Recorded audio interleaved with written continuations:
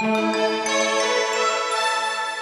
following Knowledge at Wharton podcast is brought to you by Vanguard, offering investments designed to help individuals and institutions reach their financial goals. Visit Vanguard.com. The power of momentum. Companies that build their wave and ride it. How can a company deliver continuous, exceptional growth year after year? J.C. Laresh, a professor of marketing at INSEAD, answers that question in his book, The Momentum Effect: How to Ignite Exceptional Growth. According to the author's research, momentum-powered firms delivered 80% more shareholder value than their slower rivals. Momentum leaders are not lucky, they are smart, he writes in the following excerpt. They have discovered the source of momentum and, with it, the beginnings of a smarter way to exceptional growth. Managers often talk about riding the wave. Momentum leaders aren't that passive. They live by this motto: first build your wave, then ride it. Momentum. Most businesses get it at some point.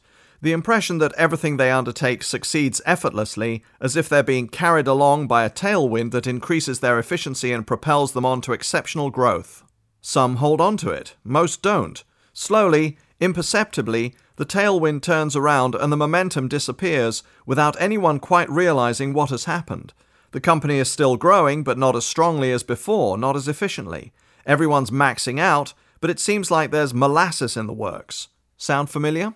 Sooner or later it hits you in the face. Imagine you are meeting up with a senior analyst whose opinion counts with some of your company's biggest investors. You think you're on safe ground. After all, your company is doing better than the competition.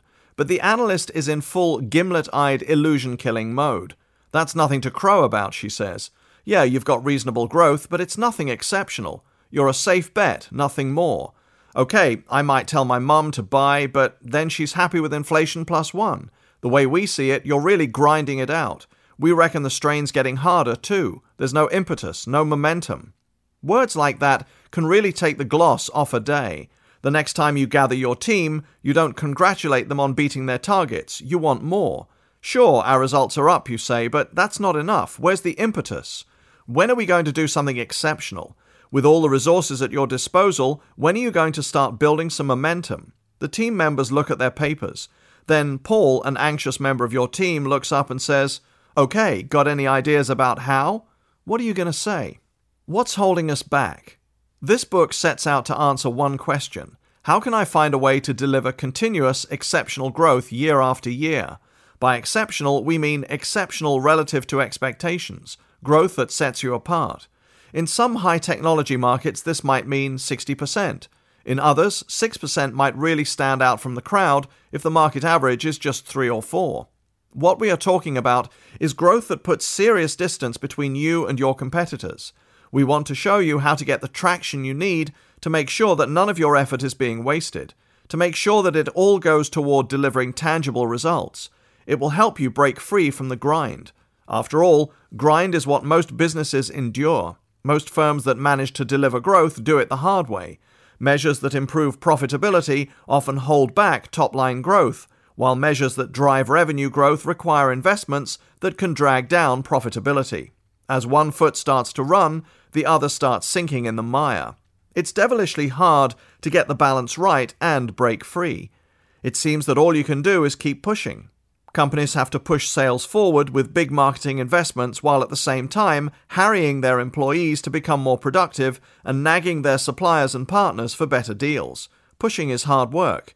It's exhausting and it churns through resources. We thought there has to be a better way than this. Some of our earlier work showed that firms with certain shared characteristics were delivering substantially better results than others. The performance of these firms suggested that under certain conditions, there existed a phenomenon whereby growth could be achieved more efficiently. The disproportionately higher growth these firms delivered hinted at some hidden energy driving their growth, an energy that seemed to feed on itself without the need for excessive resources. Their progress has been natural, highly efficient, and realized with almost frictionless ease. Because they were not held back by the sheer weight of resources others were employing, they were able to get some speed up. They had momentum. We went looking to find exactly what this momentum was and how these momentum-powered firms acquired it. The insight came when we realized that if momentum was powering a firm's success, then its relative marketing spend should be decreasing. Contrary to conventional spend money to make money wisdom, our hunch was that firms with momentum achieved superior growth while spending a relatively smaller percentage of their revenue on marketing than those pursuing the traditional push-hard methods. To test our hypothesis, we investigated the effect of marketing investments on the long-term growth of large, established firms. We looked at the conduct and performance of well-known corporations among the world's 1,000 largest, covering a 20-year period from 1985 to 2004. We looked at these firms' marketing behavior and tracked the effect that changes in this behavior had on sales revenue, net earnings, and stock price. The results were astounding. Pushers, plodders, and pioneers. We divided the firms into 3 groups according to how their marketing behavior could be described: pushers, plodders, and pioneers. Because we were interested in the effect of extremes in marketing behavior, our 3 groups were divided in a 25-50-25 split. For simplicity, let us illustrate the results of our research with an example from one sector, the largest, consumer goods and services. The pushers were those companies that pushed their businesses hard in the traditional way, seeking to drive sales through aggressive increases in relative marketing spend. In our rankings, these were the firms in the quartile showing the highest increases in their marketing-to-sales ratio over the 20-year period. This group, on average, increased its marketing-to-sales ratio by 3% over this time. Then there were the plodders. These were the firms grouped around the middle of our sample, fully half of those in the study. Their marketing-to-sales ratio remained more or less constant for 20 years. These middling firms stayed in the safety zone of past behavior and took no drastic action one way or the other. Finally, there was the remaining quarter, those firms that were, either boldly or foolhardily, heading in the opposite direction from the pushers and decreasing their relative marketing spend. Taking these firms' average marketing-to-sales ratio, we see a 4% drop over the time frame.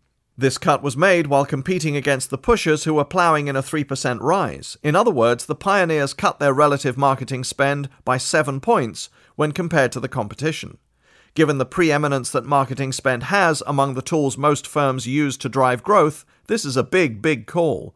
Would these unconventional firms, which we dubbed the pioneers, discover other avenues to growth or fall behind as a result of their foolhardiness? We expected these 3 strategic behaviors to have an impact on the firm's performance in creating shareholder value. What was not expected was the size of that impact. When looking at the percentage change in shareholder value over the 20-year period of our 3 groups as compared to the change in the Dow Jones Index, we immediately see that remaining in the safety zone of stable marketing spend is not a viable option. The plodders underperformed the stock market by 28%, achieving only 72% of the Dow Jones Index average growth.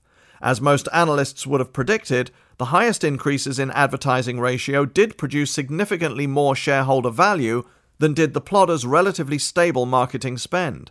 Pushers managed on average to create shareholder value exactly in line with the evolution of the Dow Jones Index, thus demonstrating the soundness of the conventional faith in the power of active marketing spend to contribute to increasing shareholder value. What conventional analysis probably would not have predicted was the performance of the pioneers. Despite having decreased their advertising-to-sales ratio, these momentum-powered companies created shareholder value 80% above the Dow Jones Index over the 20-year period. 80%! As the limitations of the plodders' inertia are obvious, let's leave them aside. Understanding the difference between the pushers and the pioneers, the good and the great in terms of growth in shareholder value, was both more challenging and more rewarding. The first clue to the difference in the strategic behavior of these 2 groups appears in the top-line growth of the pioneers. Over the 20-year period, using the pushers' performance as a reference, the pioneers' revenue growth was 93% better, almost twice as high. They achieved this massive revenue growth despite decreasing their advertising ratio. And remember, this is in comparison not to underperforming firms, but to firms that actually match the Dow Jones Index. If we compare the profitability growth of these 2 groups, we can see that the pioneers also did much better, with average earnings growth 58% superior to that of the pushers. A 58% advantage in earnings growth is very impressive, but it is noticeably smaller than the difference in revenue growth. Despite the pushers' much poorer performance on revenue growth and the fact that they were increasing their spending on marketing, they managed to claw back some lost ground. Their relative gap on earnings growth is less severe than one would expect. How did they manage that? They cut down on other costs, especially in manufacturing and R&D. These combined cuts and efficiency economies more than compensated for the increase in advertising-to-sales ratio and enabled the pushers to peg back some of the pioneers' huge top-line advantage when it came to earnings growth. Despite this partial catch-up, there is little doubt about where one would like to invest or work when one compares these two types of companies. The stock market recognizes this. The share price premium of pioneers over pushers, 80%, is significantly higher than the differential in their earnings growth. The bottom line, although the combination of pushing hard with marketing investments and slashing other costs can deliver growth, the pioneers' achievements demonstrates that there is a more creative, exciting, and smarter alternative that delivers even better results. Obviously, it is not as simple as cutting the advertising-to-sales ratio. A straight cut in advertising would almost certainly result in a drop in growth. In fact, our study shows that the momentum-powered pioneers actually increased their total marketing expenditures in real terms. But while their marketing budgets were increasing, the proportion of their revenue that this expenditure represented was decreasing. In other words, because of the pioneers' superior revenue growth, their advertising-to-sales ratio was coming down despite the fact that they were spending more. In a world of increasing competition, marketing resources must also inexorably rise. But if they are to create sustainable, profitable growth, these expenditures must be invested in an effective manner. Compared to the pushers, the pioneers' increases in marketing investments were more effective. They got superior growth while reducing their marketing-to-sales ratio, thus improving profitability. The question is, what was improving the efficiency of their marketing investments? This is not simply a case of great marketing, although marketing excellence is a key part of the mix. These firms achieved greater efficiency with their marketing because they found a different path to growth. They exploited the momentum effect. They created specific conditions that ignited an exceptional organic growth that feeds on itself, momentum growth. We meet several firms that have managed to do this. They come from domains as disparate as banking and ball bearings, but the central fact that unites them is this. It is their brains, not their muscle or money, that creates the force to power them from success to success. They are momentum-powered firms. Momentum-powered firms. The results of this research might seem counterintuitive at first sight, but they are perfectly logical. Too often, companies invest more in marketing to compensate for something: an inferior product, a poor pipeline of new products, deterioration of growth prospects, or a general lack of creativity. Firms with such a limited vision compensate for their less than spectacular offers by pushing them on an unconvinced market using heavy-handed marketing resources. Even more compensation is required when, to fund this expensive marketing, they are forced to cut costs on the very activities that could improve the attractiveness of their offer, operations and R&D. This kind of behavior eats up resources and destroys firms from the inside out. These businesses will never build momentum. They are momentum-deficient firms. The pioneers show there is an alternative. These momentum-powered firms don't have to push so hard because they have built up a momentum that improves their efficiency. Rather than just better-than-average growth, they deliver exceptional growth. Their growth is exceptional on two counts. It is both higher and more efficient. The power of momentum in action. Walmart and Toyota are two apparently dissimilar firms. They operate in two different industries and come from different countries and cultures. But they are two of the world's 15 richest companies, and each is number one in its own industry. More importantly, both got there by creating the conditions needed for the momentum effect to emerge. Although one has lost its momentum, the other is in full swing. Walmart. Sam Walton launched his company with a focus on customers. What is remarkable is the way that the customer focus created exceptional growth and continued to power Walmart for many years after it had become a major industry force. Whatever its current challenges, and there are many, for the better part of a generation, Walmart was a momentum-powered firm. Sam Walton knew about retail, but his main asset was the fact that he knew about customers. His strength was this: he liked to listen to them and observe them, and he understood their needs. When he started out, he related deeply to a very specific kind of customer, people like him, people from the United States rural South.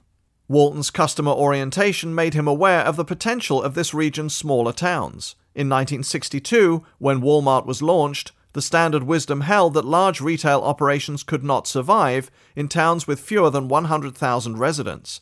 But Walton decided that this was where opportunity lay, and he deliberately opened stores only in small towns where there was no large-scale competition. Walton understood that these customers would value his offering, that they would appreciate being able to shop locally rather than making long journeys to larger towns. He also realized that these shoppers were worth more than they seemed.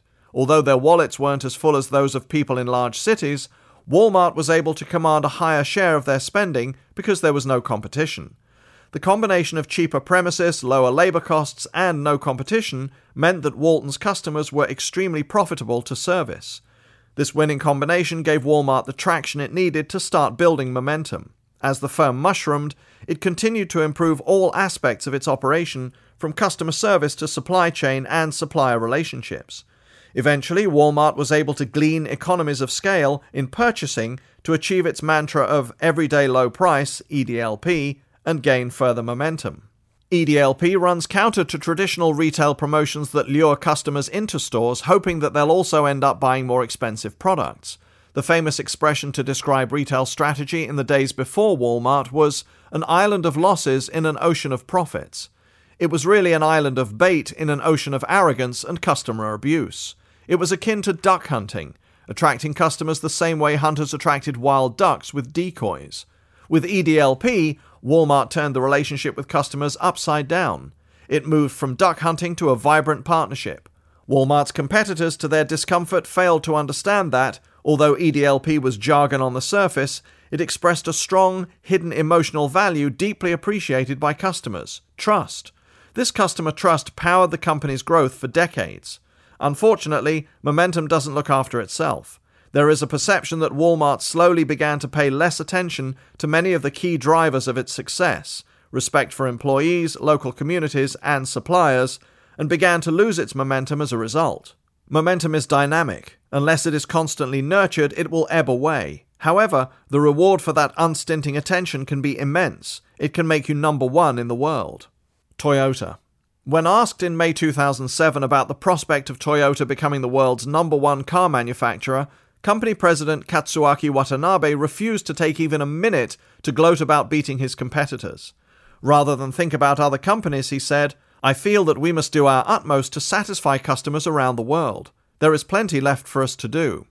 This simple statement, reflecting an unswerving customer focus, demonstrates why companies like Toyota are able to develop a detailed and subtly nuanced understanding of customers, and why they are able to deliver better results. It also shows that there is much more to Toyota's success than Kaizen and lean production. That is just the base, its excellence and efficiency at extracting value from its business. It is Toyota's ability to create new, original, and compelling value in the first place that drives its growth. Its secret is in its ability to connect totally with customers' sense of self, to create products that are more than mere goods but complete, perfect, and compelling presentations of value. The Prius, for example, offers a package of utterly compelling value to environmentally aware city dwellers. With its low carbon footprint, practicality for city driving, and celebrity association, it is more than just a car, it is a statement. The Lexus offers a totally different package of value to a totally different market, but the package is just as compelling if you are a part of its target market.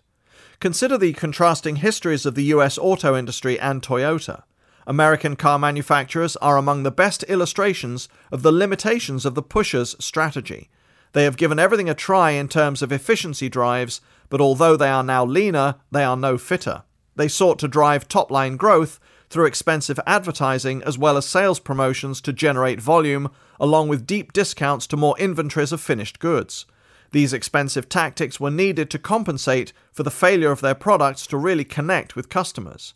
Toyota, on the other hand, has become the world's largest and most profitable car manufacturer, riding a fantastic wave of momentum. Its success is based on a number of factors, but underlying its achievement is a deep understanding of its customers. First, Toyota proved that it could consistently deliver reliable, impeccably engineered automobiles. Once this crucial plateau had been achieved, it went on to innovate its range with cars that were somehow more than mere vehicles. Models like the Prius and the Lexus range appeared in their showrooms. Both of these cars connect on an emotional level with their driver's self-image and aspirations. Green and clean for the one, luxurious and status-based for the other. This level of customer engagement did not happen by chance.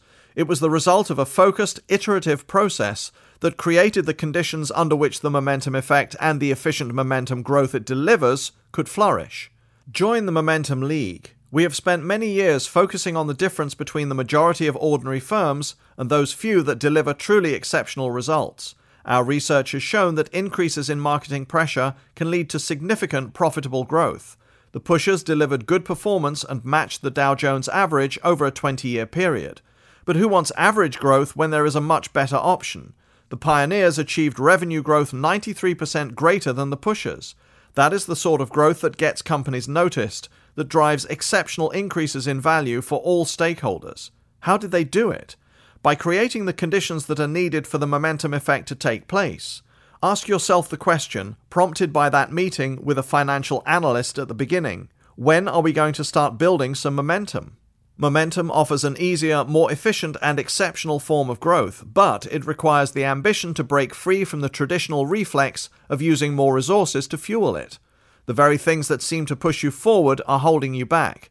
Momentum does not happen by chance, nor can it simply be willed into existence. Achieving momentum requires an understanding of its source, and then the relentless application of a systematic process. It requires a momentum strategy. Momentum leaders are not lucky, they are smart. They have discovered the source of momentum and, with it, the beginnings of a smarter way to exceptional growth. Managers often talk about riding the wave. Momentum leaders aren't that passive. They live by this motto: first build your wave, then ride it. For more information, please visit our website at knowledge.wharton.upenn.edu.